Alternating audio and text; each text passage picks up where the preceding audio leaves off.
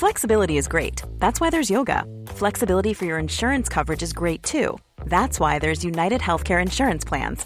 Underwritten by Golden Rule Insurance Company, United Healthcare Insurance Plans offer flexible, budget-friendly coverage for medical, vision, dental, and more. One of these plans may be right for you if you're, say, between jobs, coming off your parents' plan, turning a side hustle into a full hustle, or even missed open enrollment. Want more flexibility? Find out more about United Healthcare Insurance Plans at uh1.com. Normally, being a little extra can be a bit much, but when it comes to healthcare, it pays to be extra. And United Healthcare makes it easy with Health Protector Guard fixed indemnity insurance plans. Underwritten by Golden Rule Insurance Company, they supplement your primary plan, helping you manage out-of-pocket costs without the usual requirements and restrictions like deductibles and enrollment periods. So when it comes to covering your medical bills, you can feel good about being a little extra. Visit uh1.com to find the Health Protector Guard plan for you. This is a podcast from The Times, sports newspaper of the year. Can you put your hands together, please, for the host of the Game podcast, Gabriele Marcotti.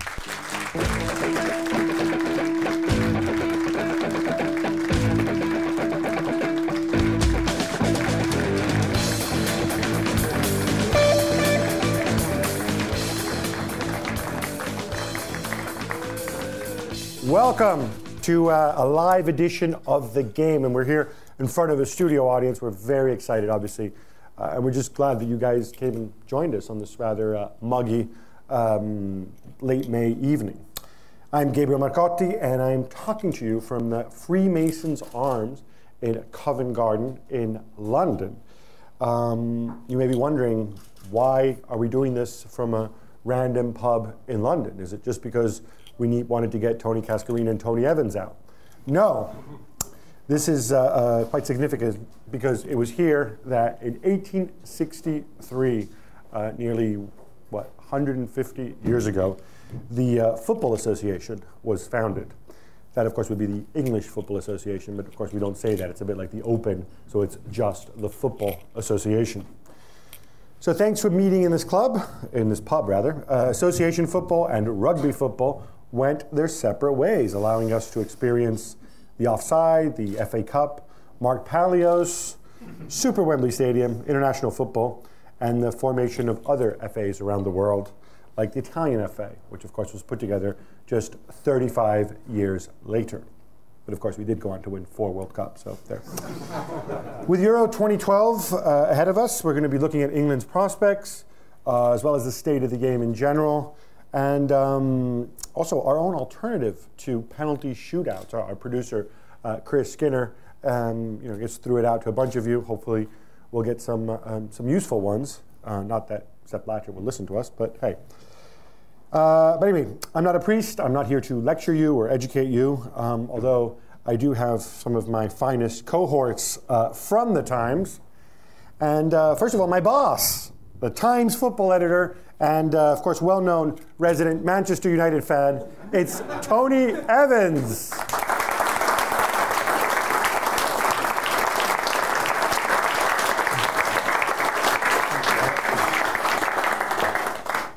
Hey everyone, how are you tonight? As you can tell, he is a Manc through and through. We also joined with us by the Times chief football correspondent and occasional Darth Vader impersonator. It's Mr. Ollie Kay. And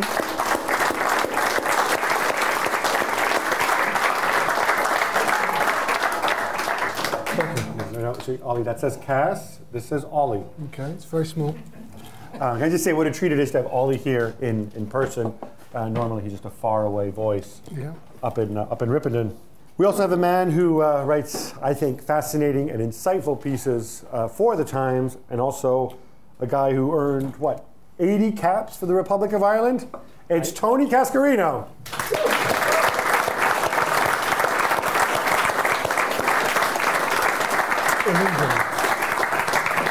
Thank you. So what was that? Illegally. See, how many of those did you actually play 90 minutes? 2. No, I played 88 times, Gab. 88? I think Skinner is wrong. Skinner's putting you down. No, 88. I think I hold the record for the most substitute appearances to come on Wow. Yeah, I think I do. Someone told me that one day. Game changer. Sorry? Game changer. Oh. There you go. All right, so let's start by getting a state of play from the audience. It's a clever device that Skinner dreamed up. I'm going to make some statements.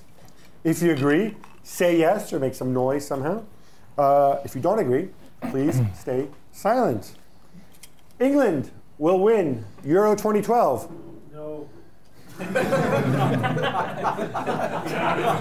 Not a single person here believes England will win Euro 2012.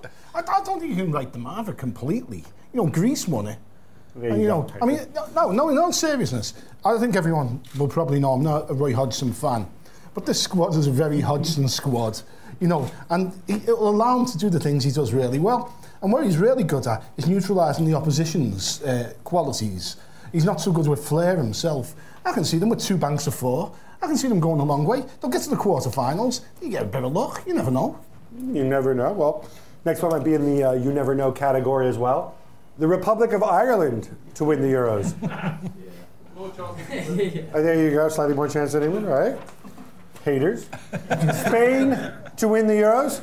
Yeah. How about this one? Germany to win the Euros. All right.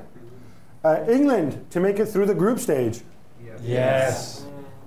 England to go out on penalties. Yes. Wayne Rooney to get sent off on his first appearance. This is mean. Skinner wrote this.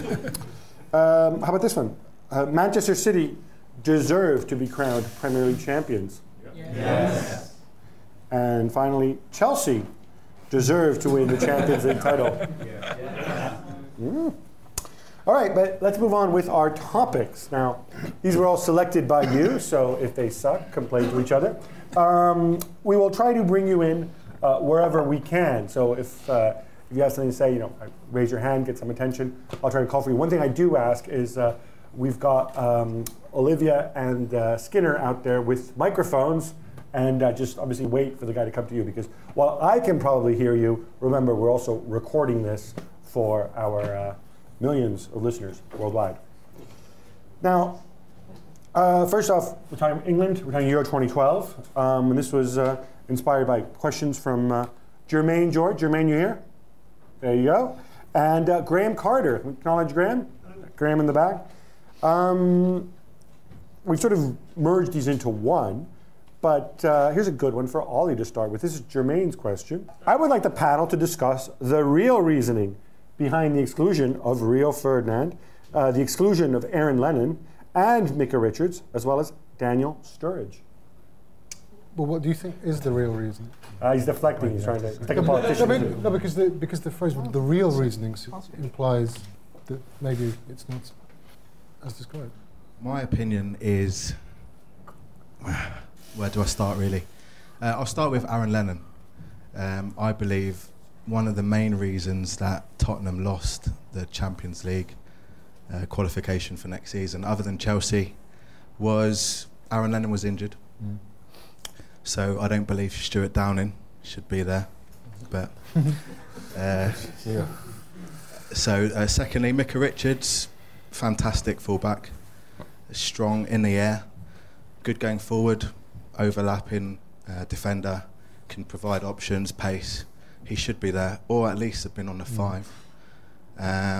Rio Ferdinand, well, I mean, I'm a Man United fan, so perhaps there might be some bias there, but I just believe that experience, now he's taken Jagielka there. United didn't have that bad a season. They finished level on points with the champions, so surely he's done something right. And what do you think? Oh, do I take the microphone? No, your mic's up. That's That thing that they put on you there. It's called a mic. He can't read and he doesn't know what a mic is. Yeah, I made him football correspondent at the Times. So that makes me the dumbest person on this panel. When Tony was talking about it being a Roy Hodgson style squad and being, maybe not full of flair, I think there's a certain Roy Hodgson type of player, and there are similarly players who aren't a Roy Hodgson type. When you look at a player like Richards and a player like Lennon, who are all about pace and sort of unbridled athleticism, I don't think they are the type of players who Hodgson would want to build his squad around. I'm surprised that he hasn't got Richards in the squad at all, particularly with Kyle Walker out. But when I was, the day after Hodgson was appointed, I was asked to sort of cobble together what I thought would be Hodgson's squad, and it didn't have either of those two in it, because I just didn't see them as Hodgson type players, because he likes the sort of very diligent, obedient James Milner type, or the Stuart Downing type, Phil Jones type, etc. Rio Ferdinand, I agree with you. I think he's had a very good season.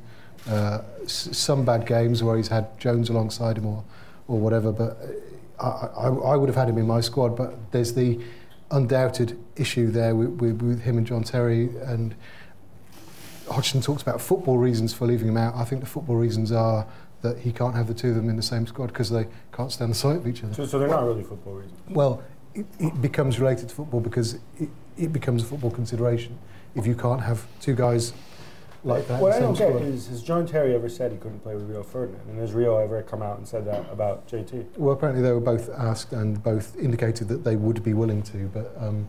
what people say in public and what they say in private is very different. I'll tell you what, there's an alternative view of this, that it makes dressing room politics a lot easier, doesn't it? You know, and the fact is, including John Terry was going to cause a rift in that squad, and the rift would have been deeper had he included the players that he's left out. Like you, I'm a cynic about this. I think it's more to do with dressing room politics than actually picking the best squad, although Ollie has a point that Roy Hodgson doesn't like players who get up the pitch and down the pitch and don't stay where he tells them. But I do think there is a rather cynical level to this where, frankly, he didn't want too many black players in the squad with John Terry. Well, Cass, on that point, in terms of guys working together, I remember Manchester United winning a treble with Andy Cole and Teddy Sheringham, both on the same team. I'm asking this because, for those who don't know, Tony and Teddy Sheringham are extremely tight and have been for a long, long time. He's lived off my name for so long. But viewed from the outside, it looked to me like it wasn't a problem for those two guys on the pitch. But did it take an uber god of a manager like Sir Alex Ferguson to make it work, and was it too big of an ask for Roy Hodgson? It's really difficult, Gab, because there was a player in that dressing room at Manchester United who dominated, and everybody knows him as Roy Keane.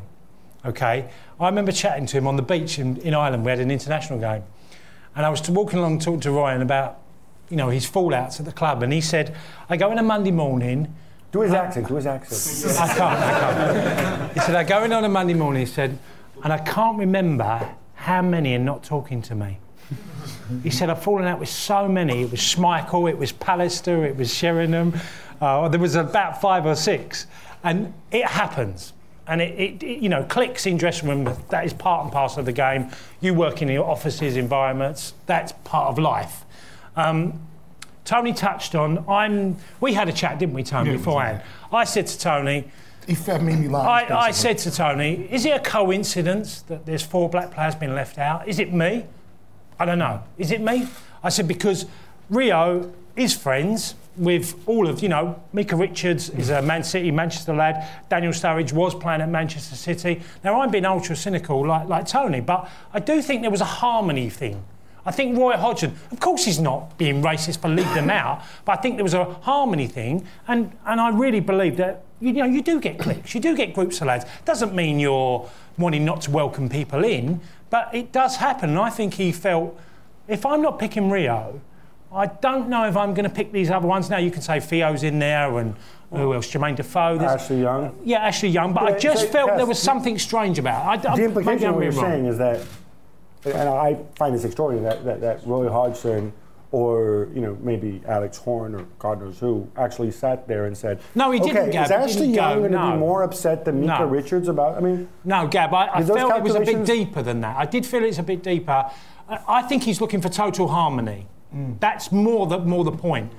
Now, that would be a reason to not call up Daniel Sturridge regardless of what colour or heritage he was. Well, I don't know. I mean, look, it just felt... I don't think there's a conscious decision there. Sorry? I don't think there's a conscious decision there. But I think it's, you know, what would be the most harmonious dressing room I can take through this tournament?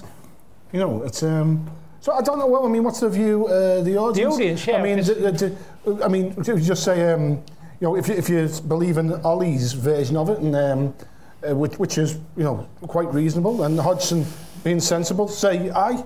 Aye. If you're a cynic like me and Tony, no. But the thing with, you know, if we talk about why isn't Lennon in the squad, why isn't Sturridge in the squad, why isn't Richards in the squad? Rio's head and shoulders of Ollie should have been in the squad. I know Rio is, but Rio wasn't even getting picked by Capello, and that goes back to the sort of political issue with John Terry as well. But if we talk about Lennon, Richards, Sturridge, the three of them weren't playing an awful lot in the final months of the season when Hodgson's mind probably started to turn to England. Nor was Andy Carroll. Well, the final month... The last 6 weeks of the season, really. I know, but it's only the final weeks of the season that Hodgson's mind turned to England, so he probably starts... So he wasn't going to pick Daniel Sturridge on the basis of what he did in December in the odd Champions League group game. I want to ask you on this point, something that sort of... Somebody like Sturridge, would actually the fact that people have seen what he can do, he can obviously score goals. I think some managers and some people feel that he's difficult to place in his side and he's got a really bad attitude. But that said, he's somebody who I would expect to be 100% fresh at this stage of the season, unlike, you know, Rooney or some of the City players who will be perhaps worn down or a Lampard. Does that come into Hodgson's mind at all? Would it have considered that, hey, if I play Sturridge, I've got a guy who's basically going to be totally fresh because he hasn't played very much? And also, could you also address somebody like Jagielka, who hasn't played much because he was injured? Why is he going? Well, I think Jagielka's going because there are so many defenders or so many people unavailable. But it was interesting that Jagielka was the one who got summoned from the standby list rather than Jordan Henderson once Gareth Barry dropped out, and that to me suggested a lack of faith in Phil Jones as a central defender, which is a different issue completely. We have a question there in the back of the room. Yeah, hi. There are a number of grumbles following Roy Hodgson's announcement of his 22 for the Championships. Who would you have taken instead, with a view to the World Cup in 2014? All right, that was Graham Carter, of course, was one of the people who submitted our questions. Cass, I want to start with you, because I know it's going to take Tony and Ollie a few minutes to straighten out their thoughts. But if you could replace two people from Hodgson's squad with two people of your own choosing, and pretend you're an England fan for a minute, who would they be? Peter Crouch, undoubtedly. Instead of? Well, obviously, I think England lack a depth of strikers. I mean, they've chosen 3.5. Rooney is not available for the first two games, so I felt that certainly a striker should have been introduced. So you drop one of the wingers for another striker, take 5 Well, strikers? I probably would have dropped Stuart Downing. I would have taken Stuart Downing out, even though I think he's a player that suffers. I always watch Stuart. Every time I watch him, if his first touch is good, and I was saying to a couple of lads at the bar that if his first touch is good, I think he's going to have a good game. If it's not, I think he's going to have a poor game, and that's just the one guy. Otherwise, Hodgson's entirely on message with you. Anybody else really? I mean, not Rio. Nah. Well, Rio. We touched on Rio. Yeah. So you would? Well, absolutely. Yeah, Rio. I mean, said there. You know, if he comes second, Rio struggled probably between October till December. He looked like he was just not quite right. Yeah. On the end of the season, played a lot better. Anybody out there, big Peter Crouch by acclamation? Anybody say aye? Aye. Oh, there you go. So support for the big man. Tony, again, for you, it might be a bit more difficult to pretend you're an England fan, but Stuart Downing, I'd replace him with a training cone. All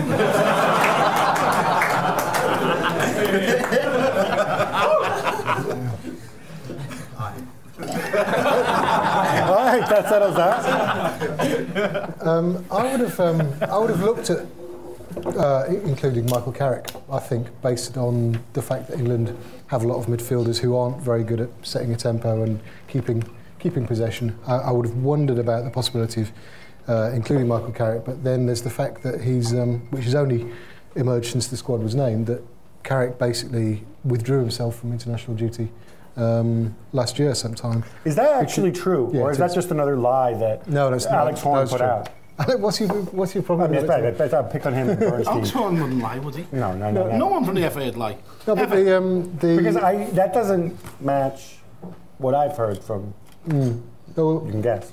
Yeah, I can. But the Has Carrick actually said that? I ruled myself out of England duty a year ago. Well, he hasn't done, but he hasn't stuck his hand up to say that. Just he hasn't stuck his hand up to play in the past. So although I would have Carrick in the squad if I was picking it with a clean slate and so on, there are a lot of Man United fans who are very upset on Carrick's behalf, and I don't think it's worth anybody getting upset on Carrick's behalf because he clearly doesn't want to be there if he's not going to be first choice for England, and he's not done enough in the past to be first choice. But I would have wished that he could at least be willing to be in the squad. Don't you think he'd just be another England midfielder who doesn't set the tempo and doesn't keep possession? Well, I think he does. I think he does those things. I think he sets the tempo, keeps the tempo, and keeps possession. I don't think he necessarily does he do it well enough to play games. International football? I don't think he does it well enough to. I think in the games where England have been overrun in midfield and where they've frittered away possession an awful lot in the past, I think those are games where you could do with the Michael Carrick type. Just on that issue, after Parker gets injured or sent off, who for two flying handballs? Exactly. Does Jagielka play in central midfield at that point? What was the logic here with not? I know Henderson is Jordan Henderson, but this is a body who plays in central midfield. Well, what's the thinking there? What's he going to do? I think they're going to start with Parker and Gerrard in central midfield, with Lampard, the next one to come in. And so we could see another Lampard-Gerrard central midfield after Parker gets sent off. Might work this day. Really? You're not serious. You're not joking. Lampard and Gerrard in central midfield. See, if Hodgson had any sort of creative thought and was thinking outside his box, he'd shift Gerrard out to the right. Yeah. And he'd play Parker, and then he could even play Lampard in the inside left channel going down. And Lampard, after all, scores, and he still scores goals. But he won't. He'll play the captain in the centre of midfield, where he's frankly ineffective most of the time. Come on, Tony. Gerrard on the right. What club team ever won anything with Gerrard playing on the right-hand side of midfield? It was a bit of a layup there, but okay. One final thing that struck me, and maybe we can get about acclamation, is Hodgson obviously comes in. He doesn't have time to prepare. He doesn't have time to scout people. Doesn't have time to build relationships with the players. I don't think he's ever managed any of these players except for Gerrard. Glenn Johnson. And Glenn Johnson. That works really well. Should he be thinking in terms of 2014? Or should he actually be thinking in terms of, I might not be in the job much longer after we lose all 3 games? And so, no, but I mean, it's a serious question. Should he have thought more about bringing more kids into the team rather than this Lampard and all these veterans? I think he's in a fantastic position that expectation is very, very low, where they're going into a tournament. If it fails and it falls flat on its face, no one's going to really point the finger at Roy Hodgson. He might take some blame, but I think the blame is firmly going to be on the FA, isn't it? They're going to take most of it for the time that he came into the job, the lack of preparation, which has been, you just wouldn't get it in normal business for so late in the day. So he's got a bit of a free run, Gab. But with that, there's got to be performances that are going to make everybody be lifted. Because what happens, I was lucky enough to be in France when the build-up of the French team happened. And they were given Gerard Houllier when he took the kids, and everybody there was a bit of a train ride with the players and the exciting young players that came along, and obviously they're big stars now. But it all gathered momentum, which England hasn't really happened. I'm not sure the English public trust the England team. There's a real lack of trust around the whole system and the team. But Ollie, wouldn't that have been an argument then? Do we really need to see Jermaine Defoe play for England again? I see the logic with Defoe if you think you're going to win it, but maybe if you have an eye towards the future, maybe you call another young striker. Or do you feel with Oxlade, Chamberlain, and whatever else, you've already sort of fulfilled your quota of young players getting experience for the future? Do you think the balance is there, I guess, is what I'm driving at? Well, I think a lot of people have this perception that the squad hadn't moved on under Capello since the World Cup. And what people kind of overlook is that the squad and the team had changed a lot because Hart had come and go. You got people like Kyle Walker and Jack Wilshere had come in, and Welbeck and others, Phil Jones, etc. Tom Cleverley was in the squad at one stage. And basically that kind of refreshing of the squad had happened. And then when a lot of those players, Walker, Wilshere, etc., were injured at the end of the season, you had a lot more of the same old faces in the squad. So that created a lot of people going, oh, it's just the same old faces. There aren't many young players out there who are not in the squad who have made a compelling case to be in the squad. Because if anyone had really made a compelling case, they would have been there. Every day that goes by, I find myself more and more confused by football and the logic that's out there. I mean, let's build for the future in international football. There's one tournament every 2 years and that's all that matters. Here and now is everything. What you build for? To win a friendly in 18 months. You pick the best players now that you've got and you play them in the tournament, and when the World Cup comes round, you play them there, the best players you've got. You don't take the kids if they're not up to it. Yeah. You know, you play the best people. And the thing is, but the maddest thing of all is to give Hodgson a 4-year contract. At his age, I would give international managers one cycle. I'd give Hodgson a chance, he's come in at a strange time, to go to the World Cup next time and then reassess it instead of giving these contracts out. Just to wrap this up, I'm going to throw a final question at Ollie. I'm sorry, Ollie, but today you are the representative of the Football Association here among us. Couldn't get Alex Horn. What? Sorry? Couldn't get Alex Horn. Yeah, I thought you mentioned somebody else's name. As I understand it, Roy Hodgson is going to be far and away the highest paid manager at the Euros. And he has a 4-year deal. This is the part I never get. You're Roy Hodgson, you're in your mid-60s, you've made a lot of money over the years. If your country comes to you and says, hey Roy, come manage England, we'll pay you £500,000 plus another $2 million if you win the Euros, right? Mm. Is he going to turn it down? Is he going to turn it down and say, no, because if I'm only making £500,000, what, it's an insult? Or no, that's not enough for me to manage my country at a major European championship? Do those thoughts go through the FA's mind? Or do they feel that, well, let's see, we paid Capello, $5 million, and Roy Hodgson's about 60% is good, so maybe we need to pay him. I mean, is that the logic? Well, because of that, they think they've got him on the cheap. They think they've got a manager on the cheap. Do they really believe this? Yeah, because it's so much. And then you're telling me I shouldn't have a go at Alex Horn? You should. No. You know, let's face it. You know, all those Scandinavian trophies, they've pushed up the price. I don't want to turn this into a mockery of Hodgson because that's where he was managing and he won the leagues there. But I am curious by this financial thing where we somehow think that if we just pay him more, he's going to be better. Once I realised that, like, you know, we were bringing those sort of leagues into account, I've got me medals out from the five-a-side of Vernon Sangster in Stanley Park. All right, there's another Merseyside reference. That teases up nicely. We mentioned the money spent to pay Roy Hodgson's wages, and that teases up nicely for our next question, which is to do with financial fair play. And again, Chris Skinner, our producer, collated a bunch of questions from you, and we've got a question from Wayne Eastman. Do the panel think it will have the financial fair play will have the desired impact and make the European leagues more competitive, or is it destined to fail?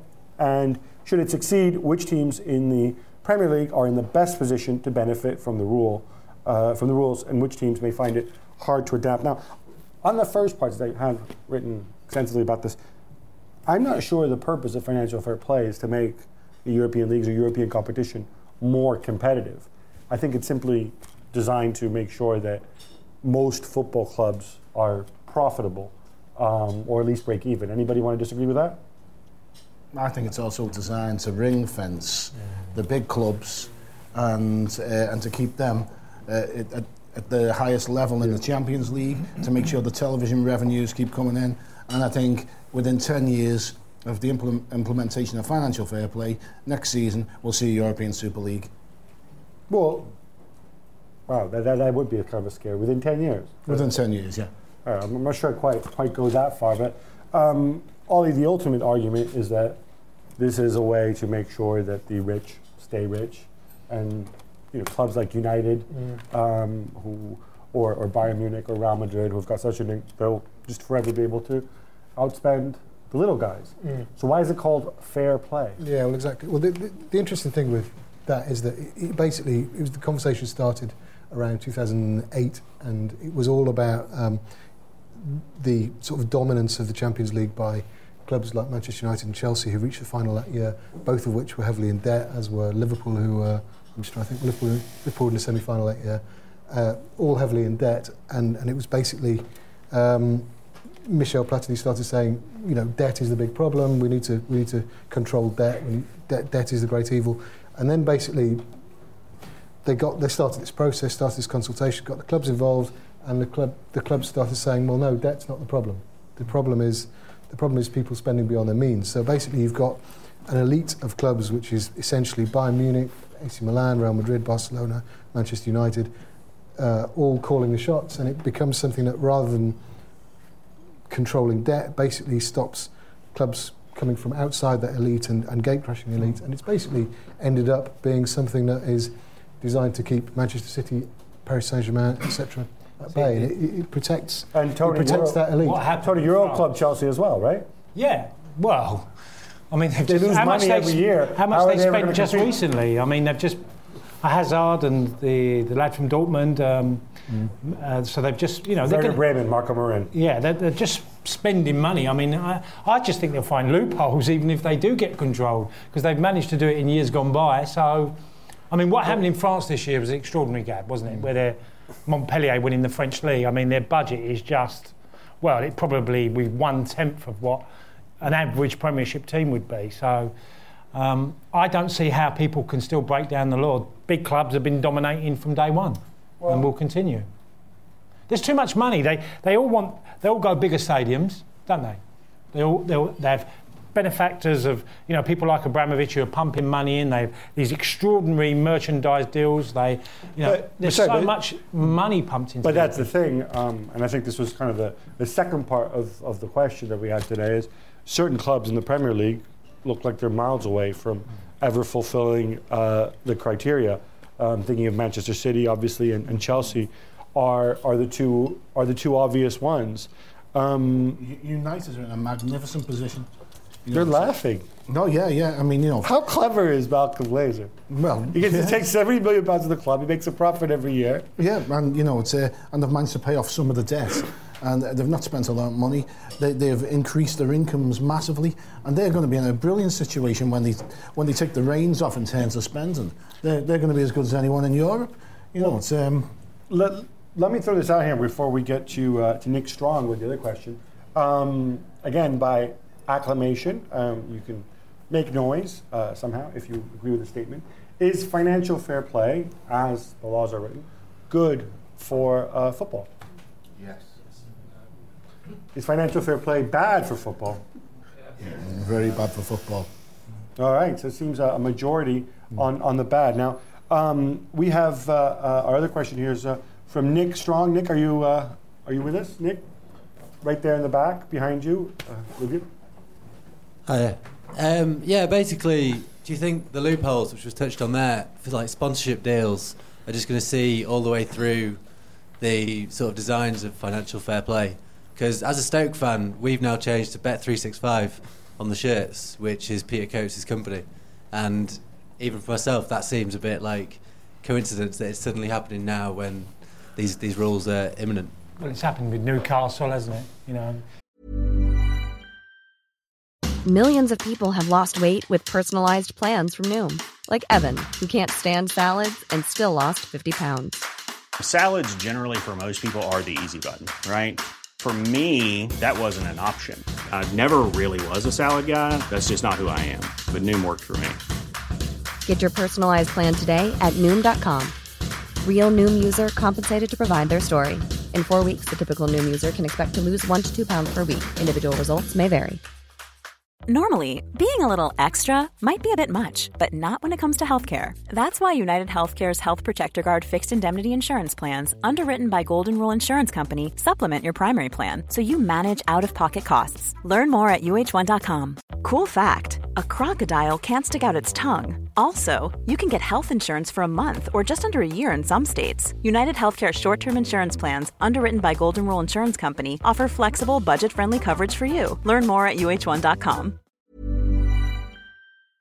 Etihad. Well, no, because he's not putting any money in it. No, but they're still using, the company is still giving the money to the club. What I'm saying is Peter Coates is putting money in via Bet365. Yes. Actually, it's free advertising. Exactly. Yeah, but hasn't he charged the club? I thought he charged the club as well for using BetDirect. He's paying basically the same person. Yeah? Who? Do you understand what I'm saying? But when it comes to betting and stuff, you're the expert here, not me. I think in a roundabout way, BetDirect are paying into the Newcastle pot. To answer, Bet Direct is another Ashley company. Yeah. I'm sorry, I don't understand, and I'm getting myself into a lot of trouble right now. What I'm about to say is, why do people bet with these things when you can go on betting exchanges and get? Because that's how they run. It's Okay, too I easy just to go wondered. into bookies on the street, and Right. That's right. Me and you could have a long conversation about Exactly.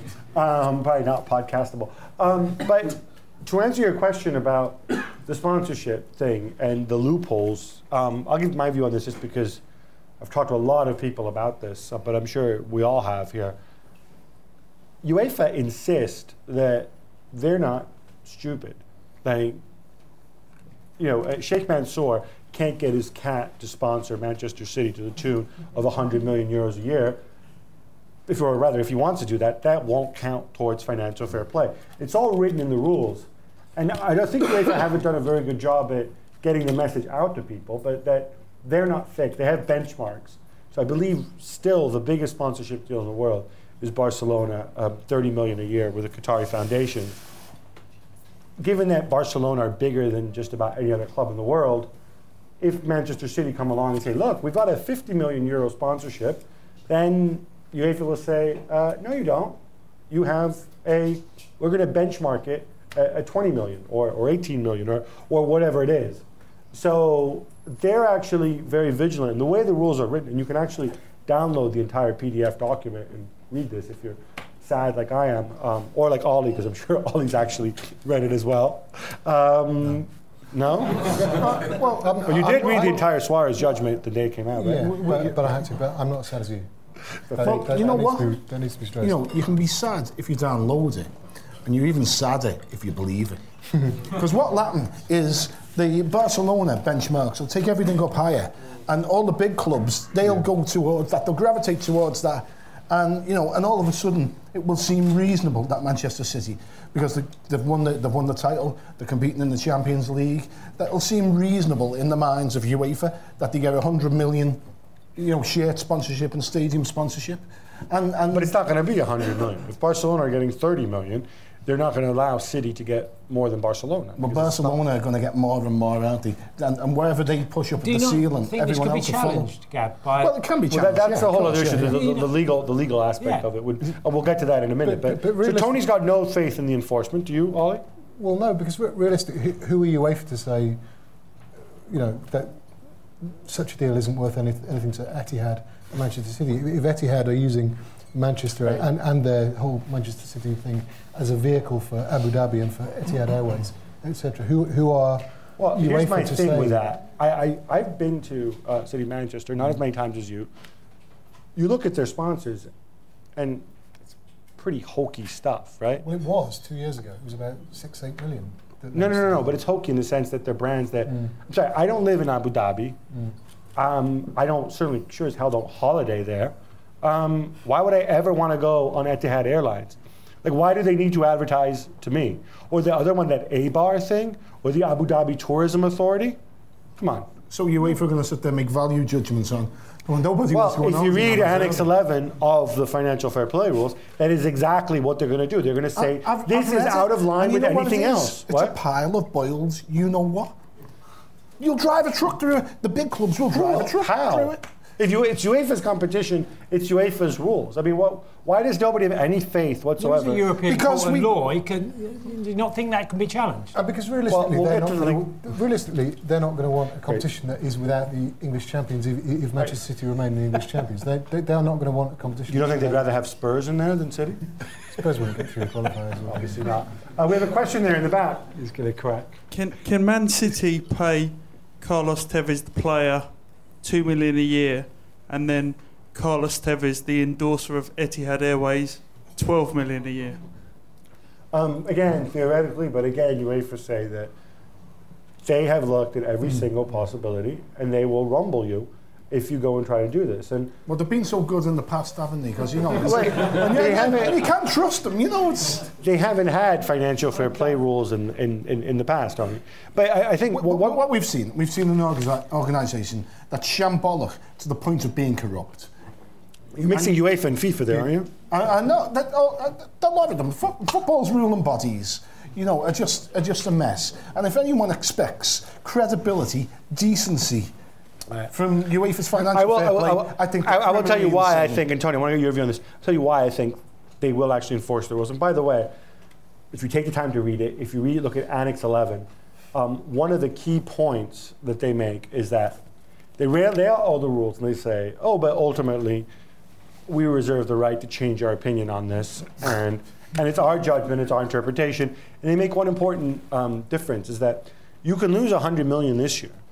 If you can prove to UEFA that you think you will make $100 million next year, they will allow it to go through. And ultimately, when you talk to these people, they say, we just want clubs moving in the right direction. Now, bear one thing in mind, though, Tony and others. There's a lot of very big football clubs who have lobbied very hard for financial fair play. If I'm Bayern Munich, if I'm Manchester United, if I'm making sacrifices to fulfill these regulations, and Manchester City drives a truck through them, I'm going to say, you know what? Screw you, Manchester City. When you go play with yourself up by the city of Manchester Stadium, I'm leaving UEFA if they're not going to enforce their own rules. And I'm Bayern, and I'm United, and I'm Arsenal, and I'm all these virtuous big clubs. I don't need Manchester City and Chelsea and the rest of the Johnny-come-latelys. Did you really say the phrase, virtuous big clubs? Well, virtuous in the sense that they're big, profitable clubs. No, just don't ever use that word. But that's the whole thing. It's basically, you know, the bigger clubs, the established elite, effectively pulling up the drawbridge and trying to keep the. But I'm saying, we can't have the argument both ways. But we can't have it both ways. We can't blame the established elite from keeping the nouveau riche clubs out, while at the same time criticizing, saying like they're not going to enforce the rules properly, right? No, but it's going to be one or the other, right? Well, it is because that is the way the rules have been set up is wrong, because it basically prevents competition. It prevents sort of clubs living the dream, as Peter Ridsdale would say.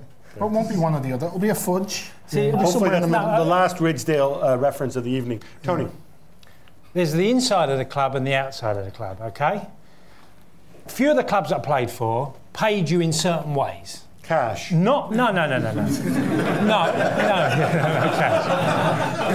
But they paid you in ways that they found loopholes to pay you different from the normal bog standard contract. That still happens today. And you know that. You do know that, didn't you? Yes, you do. You know, so they find every avenue. They employ top lawyers, they employ top accountants to try and do. And you know, normally what you find is the guys that they're paid more than the guys who work for UEFA or FIFA. They're paid more because they employ the better ones, the clubs. So you normally find they're ahead of them, Gab. So, you know, you're saying that these guys are very intelligent, know what they're doing, and, you know, they understand the way clubs are trying to find these loopholes, but I just think the clubs are always ahead of them. On the inside, it's like that. I mean, but ultimately, it's going to be, I think, an issue more for the revenue and stuff like that. If you're no, they're not. Gab, don't. No, I got paid different ways from my contract, but paid my tax. And there are other clubs that have paid different ways, like obviously Rangers. They got in trouble, but there's many clubs who've done what Rangers did. Rangers are not the only one who did the way they, you know, paid players. I'm going to have to interrupt you here before Celtic fans get very angry. What was the most bizarre way you got paid? I heard Villa paid you in pigs. No, well, there's ways of getting paid, but it's still legit, but it's a loophole. Yeah. And there are as many consultant payments, as the lad touched on there, that happen to certain players, and is still happening today. We need to move on from this topic in a minute, but we have a question over here. Olivia, the gentleman in the... Hiya, yeah, I just wanted to make a quick question to the panel. The financial fair play rule that we've been speaking about, do they not have that in any leagues globally? I'm sure I read that Germany or... Strong. French league is very, very controlled. Is the German league the same as well? I'm not sure. Whether or not German league is a license, has a different set of rules. They have a licensing system. It's kind of funny, actually. The Premier League basically doesn't have a licensing system at all, which is why you get these absurd situations. You get another club that nobody ever talks about, to the point that I'm wondering if there's a conspiracy where, like, you know, Phil Gartside has information on everybody. Bolton, they've got a debt that's, I believe, more than the turnover, and it's all owed to one guy who's supposedly a Bolton fan. And I never read anything about this, which I find absolutely hilarious. I can only conclude that it's because nobody really gives a hoot about Bolton. But it's funny because I kind of feel like if this was United in that same situation, then they'd all be mobilised. But isn't United that bigger than a turnover? It is. Well, it is, but United are profitable. Bolton lose money every year. I know, but whereas this guy, Eddie Davis, is a guy who has basically given the club a loan, interest-free loan, whatever, or is investing, putting his money into Bolton. Is he? Yeah, well, that's what he's done so far. That's what he say he's done so far. He hasn't yet pulled it out, right. Whereas the Glazers at United are taking money out. So it's so we don't need to ask questions because it's virtuous. The Glazers it's more virtuous than what the Glazers do. Well, I don't know. I mean, the Glazers are honest in what they do. Most of it all goes through the books. Football's the only business you can asset strip on an annual basis, and people come back for more. Okay, we don't getting money out of the football. We don't like to talk about that, and clubs' lawyers don't like to hear us talking about that. So let's stop it with this line of questions. Come down and see me. I'll sort them out. On a very serious note, I think Tony's going to hang out for a while afterwards. He has all sorts of stories on the way that clubs and club owners take money out of clubs. And just like a little aside here. We always look at this and we say, like, these successful businessmen buy into clubs and they say, yes, I do it because I'm a fan, and, I've lost 20 million, but I don't care because I'm just a huge Wigan fan. Or, oops, I should have mentioned any club. The reality is these people aren't stupid, except for certain individuals. I mean, obviously, people like Mansour are clearly throwing, I think, good money after bad. But the vast majority of these people, the reason there are still people who buy clubs in the Championship and in League One and in the lower echelons of the Premier League, because there's about a bazillion different ways to get money out of the club. And then what you can do, you can cry poverty, and you can say, and I put all my money in. And I tell you what, people are just ripping money out of clubs left, right and centre. I think we're going to move on now to our next topic. It's been suggested by Rob Yandel. Rob, are you with us? Well, I'm not going to read out the question No, word please for don't, word, but basically I just thought, particularly in England and in Italy, you've got so many teams and they're all growing in stature, so there has to be a credible alternative to the Champions League in terms of competition and revenue, and at the moment there's such a disparity between the Champions League and the Europa League. Surely there has to be something that bridges that gap. Ollie, Europa League is a strange animal. They've centralised it, they've changed the format a little bit, and yet you still have people saying, no, it's a nuisance, blah, blah, blah. Is it all simply because they can't earn as much money as the Champions League? Or is there another problem with it? One problem with it is it's interminable, isn't it? I mean, I think Fulham started in, early July last season? 1941.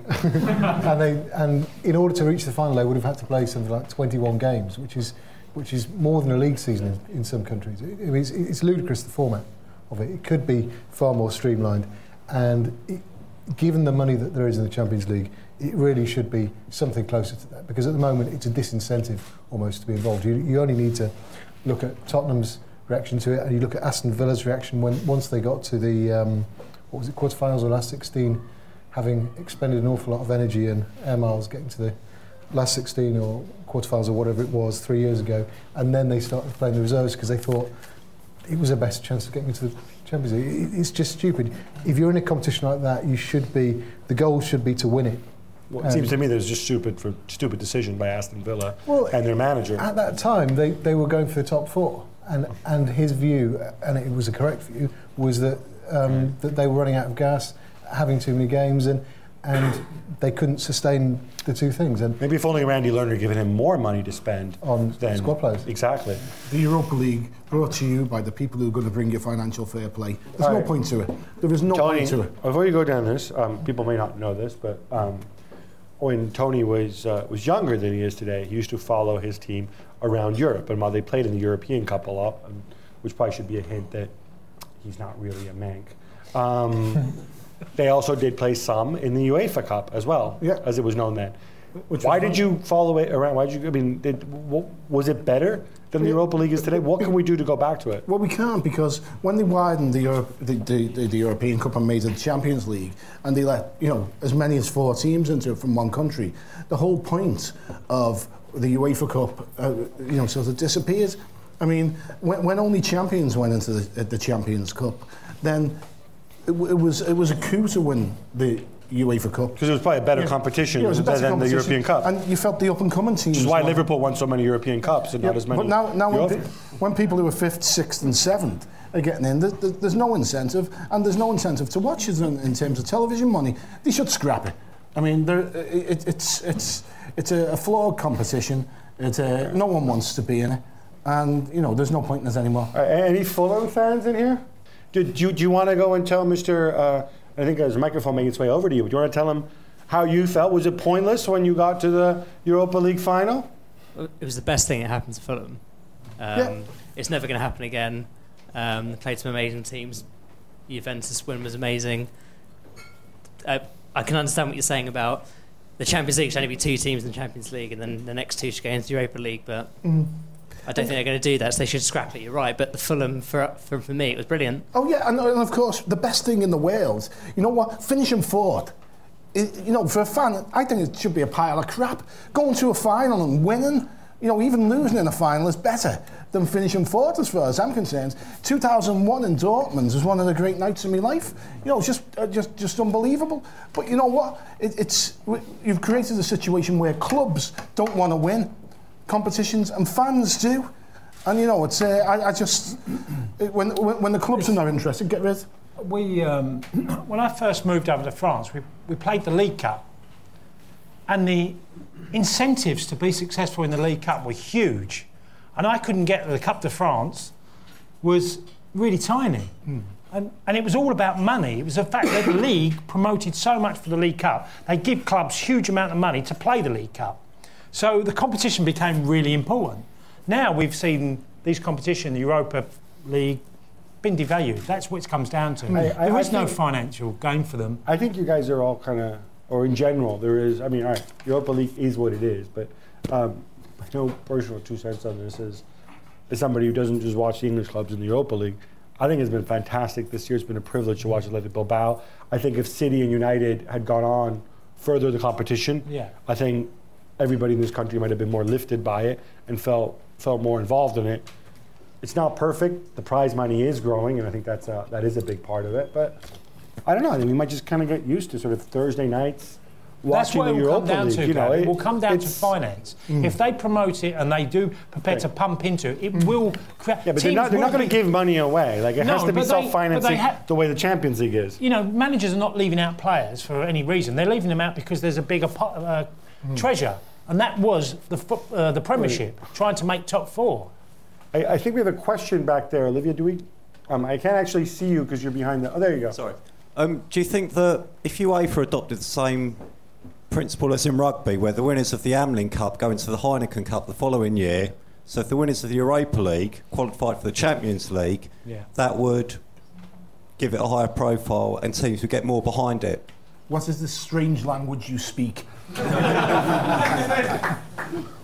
Rugby, not a major sport on Merseyside. Ollie, you sound posher than he does, so I'm assuming you have more experience. You could address this question. I think most people sound posher than Tony does. But no, I agree with Tony. I agree with the point, and I would also agree that it would be good in terms of the FA Cup if the FA Cup had a spot for the Champions League rather than 4th place in the Premier League. You'd have to do that with every cup in Europe. I don't think you do, actually. I don't believe you do. It would stop clubs being disregarded. Why would England get special treatment if they had the winners of the FA Cup? They don't get special treatment. I think, put it this way, I think if you think UEFA, contrary to what people say, generally are fairly reasonable, and if a league came to them, if you recall, Wales for a long time, when they didn't even have a league, they used to send a team to the Cup Winners' Cup.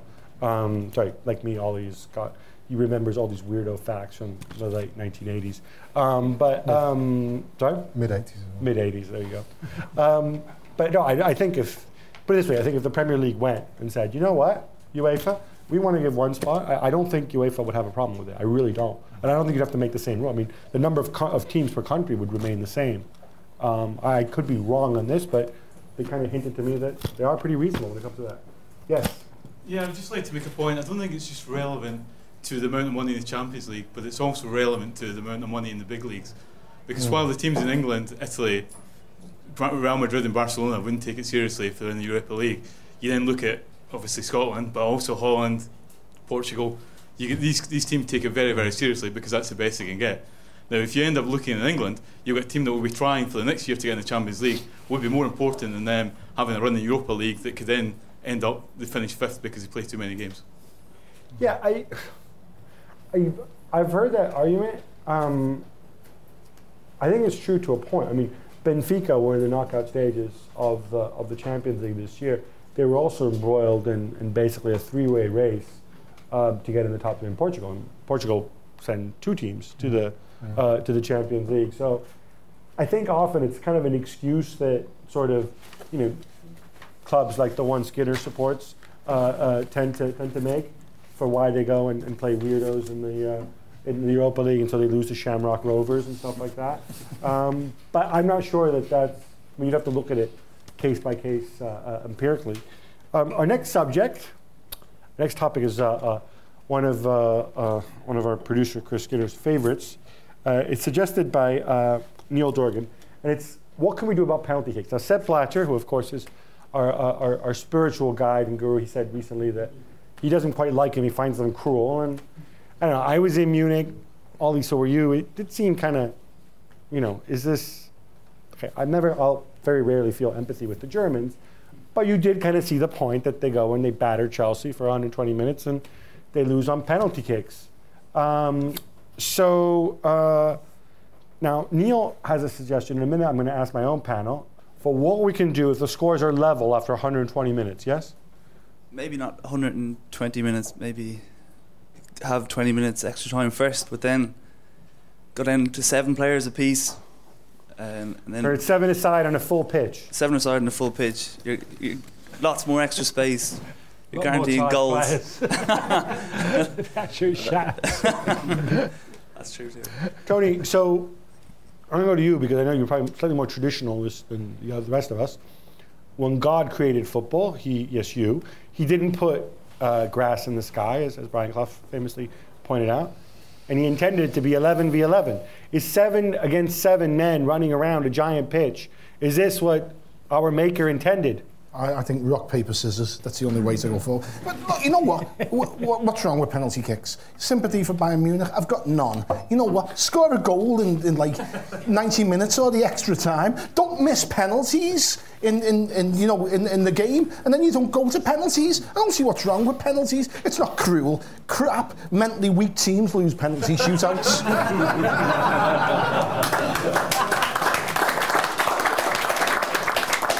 I can confirm that, of course, Tony was there in Istanbul back in 2005.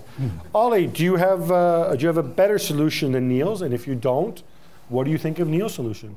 I think Neil's solution would probably be abuse of human rights or something like that. For reporters who were on deadline, because could you imagine as that deadline ticks away, I'm in the office screaming at him, "Filed now!" No, but there was. I remember when I was very young seeing there was the North American Soccer League. They did in America and Canada. They used to run from halfway with the ball rather. Major League Soccer did this as well in their inaugural season. So it was like a shootout, but you had to beat the keeper, whether it was by dribbling around him or shooting. And I remember seeing this on something like St and Greavesy or whatever back in the 80s, and it was fantastic. But it still comes down to the same principle of, although it kind of replicates real football slightly better than somebody taking penalties. That's fine. But I mean, penalties have just become an accepted part of it. I mean, we've had World Cup finals, two I think of the last 20 years, 18 years. Yeah, one of them we don't like to talk about. Decided by penalty. The other one was brilliant. Four of the last 10 years in the Champions League. So it's become part of football, and it probably shouldn't be. It probably shouldn't be. Well, the other. To be fair, they've only been around for 40 or so years, haven't they? What about the good old-fashioned replay? I am a big fan of the replay for a World Cup final, for a Champions League final, possibly. After that, you get into major issues of fixture congestion. If it's a round of 16 clash between Benfica and Zenit St. Petersburg is level over 2 legs, then I can still remember seeing Liverpool lose as a kid on the toss of a coin at Anfield. Yeah, well, I can still remember missing in the third replay against Everton the year they won the cup, missing a 1-on-1. After 100, there's a couple of Gillingham supporters over there, and they might remember that. Yeah? I remember. A 1-on-1 with 5 minutes to go in the third game. I still have nightmares of that miss. But I watched the Sheffield United Huddersfield. That was the highlight of the game, the penalty shootout. Something that used to happen in training, and I tell you what, if you ever want to finish a game and you want to introduce a rule that totally opens up the game, don't have offside. Just say no offsides. And you'll get a goal within 5 or 10 minutes. So, Cass, is that because that way you can take your large target man, have him stand on the keeper's head, and just keep booting the ball forward? But I tell you, Gab, if you want to finish your game, no offsides, you'll be amazed. And tactics, all these teams will come up with great tactics about how to win the game. Let's go the whole hog, no rules. You can say it, but we need to get you a microphone. Can I just say that, Tony, when you were playing for Gillingham, you assumed that rule had already been enforced. I had nightmares with that miss. Wait, was Andy Hessenthaler young when you were playing there? He wasn't. Or was he old? Was he always old? No, yeah, he's younger than me, Andy. Is he? Yeah. I thought he was one of those guys just born old. Do you have a better solution apart from the offside? Is this really your solution? Abolish offside. The seven-a-side players are absolutely. If you watch extra time, they're out on their feet, aren't they? So reducing the number of players, I think, is a real problem because you're going to get injured players. That's for sure. If it goes on with any length of time, there isn't a great way. I do love dramatic penalty shootouts. I'm a bit where Tony's coming from because I just think it has to come to an end. I do agree with Gab as well. For how can you end a World Cup final really on a penalty shootout? I think that Champions League, I can understand the sense in that. Crossbar challenge. Yeah, crossbar challenge. Yeah. Personally, since I get to wrap this up, I'm with Ollie. I think this is something that actually is fun to watch. Slightly better than penalties is the play running with the ball from I think it's from the top of the D, isn't it? Yeah. You got 5 seconds to shoot on goal, and the goalkeeper can come out. You can do whatever you like. It is gimmicky, but so are penalty kicks, frankly. But more than that, I would have a replay for the World Cup final, for the European Championship final, Champions League final, and most of all, if teams finish level on points. Because I don't believe in goal difference. I think it's something sick and stupid and twisted. But I know nobody agrees with me, so we'll just move on. What about direct results during the course of the season? That's even more idiotic. The point of the game is to get, in a league format, it's to get points. Two teams finish level on points, they're level on points. Simple as that. Why should results against somebody else determine anything? No, sorry, direct results. It's having one. What do you mean? Oh, wait, head-to-heads? Yeah. That's stupid too. I like that. In Italy, until 4 years ago, we had a playoff if teams finished level on points, and I think that's the way it should be. But it also implies that the teams are equally matched anyway. So why should you take notice of the results between the two? You should take notice of the results against everyone else's. Or just send them off to play 90 minutes in a neutral venue, make the prices affordable to the fans, put it on live TV, and call it a celebration of football. Our final question on this topic. What happens if you've got Everton and West Brom on 43 points apiece, and Liverpool is above them on 46, and Everton wins, and then you have Everton and Liverpool on 46 apiece? Well, we should get the higher place just because. Yeah, exactly. Aren't Everton the older club, shouldn't they? What? They're not like a ugly, deformed older brother. The one you keep in the attic and don't. Exactly. Like Thomas. Ollie? No. It sounded like you were tempted to speak there, but. No. I was just going to say that there's a situation in the Premier League where if teams finish level on points, goals difference, goals, etc., and it's first, second, third, fourth, fifth, or the bottom three, then there has to be a playoff because there's obviously financial and sort of prize money at stake, etc., or maybe even a prize. But I know this is very hypothetical, but had the Manchester Derby at the Old Trafford, which finished 6-1, finished 2-1 this season, yes, then with the same results, everybody would have. City United would have finished on exactly the same goals, points, etc. And then there would have been a playoff. Can you imagine that? That would have been Would that have been more insane. exciting and better and more satisfying? Yeah, but I don't think much could be more exciting, better, and more satisfying than those last minutes of this season. I mean, you know what? You should be rewarded for scoring more goals. Why? Because that isn't the point of this game, to score goals. Otherwise, we're all Roy Hodgson. All right, Skinner at the back is telling me to wrap up, which means we won't have time to get to topic 5, will we, Skinner? Because that's a topic you didn't actually like. So tempted to read out and humiliate whoever submitted topic 5, but I won't because that would make Skinner uncomfortable. We'll be back. And again, I should re-acknowledge and thank my panel, even though I'll be thanking them again later. So thank you, former Republic of Ireland striker Tony Cascarino. Thank you,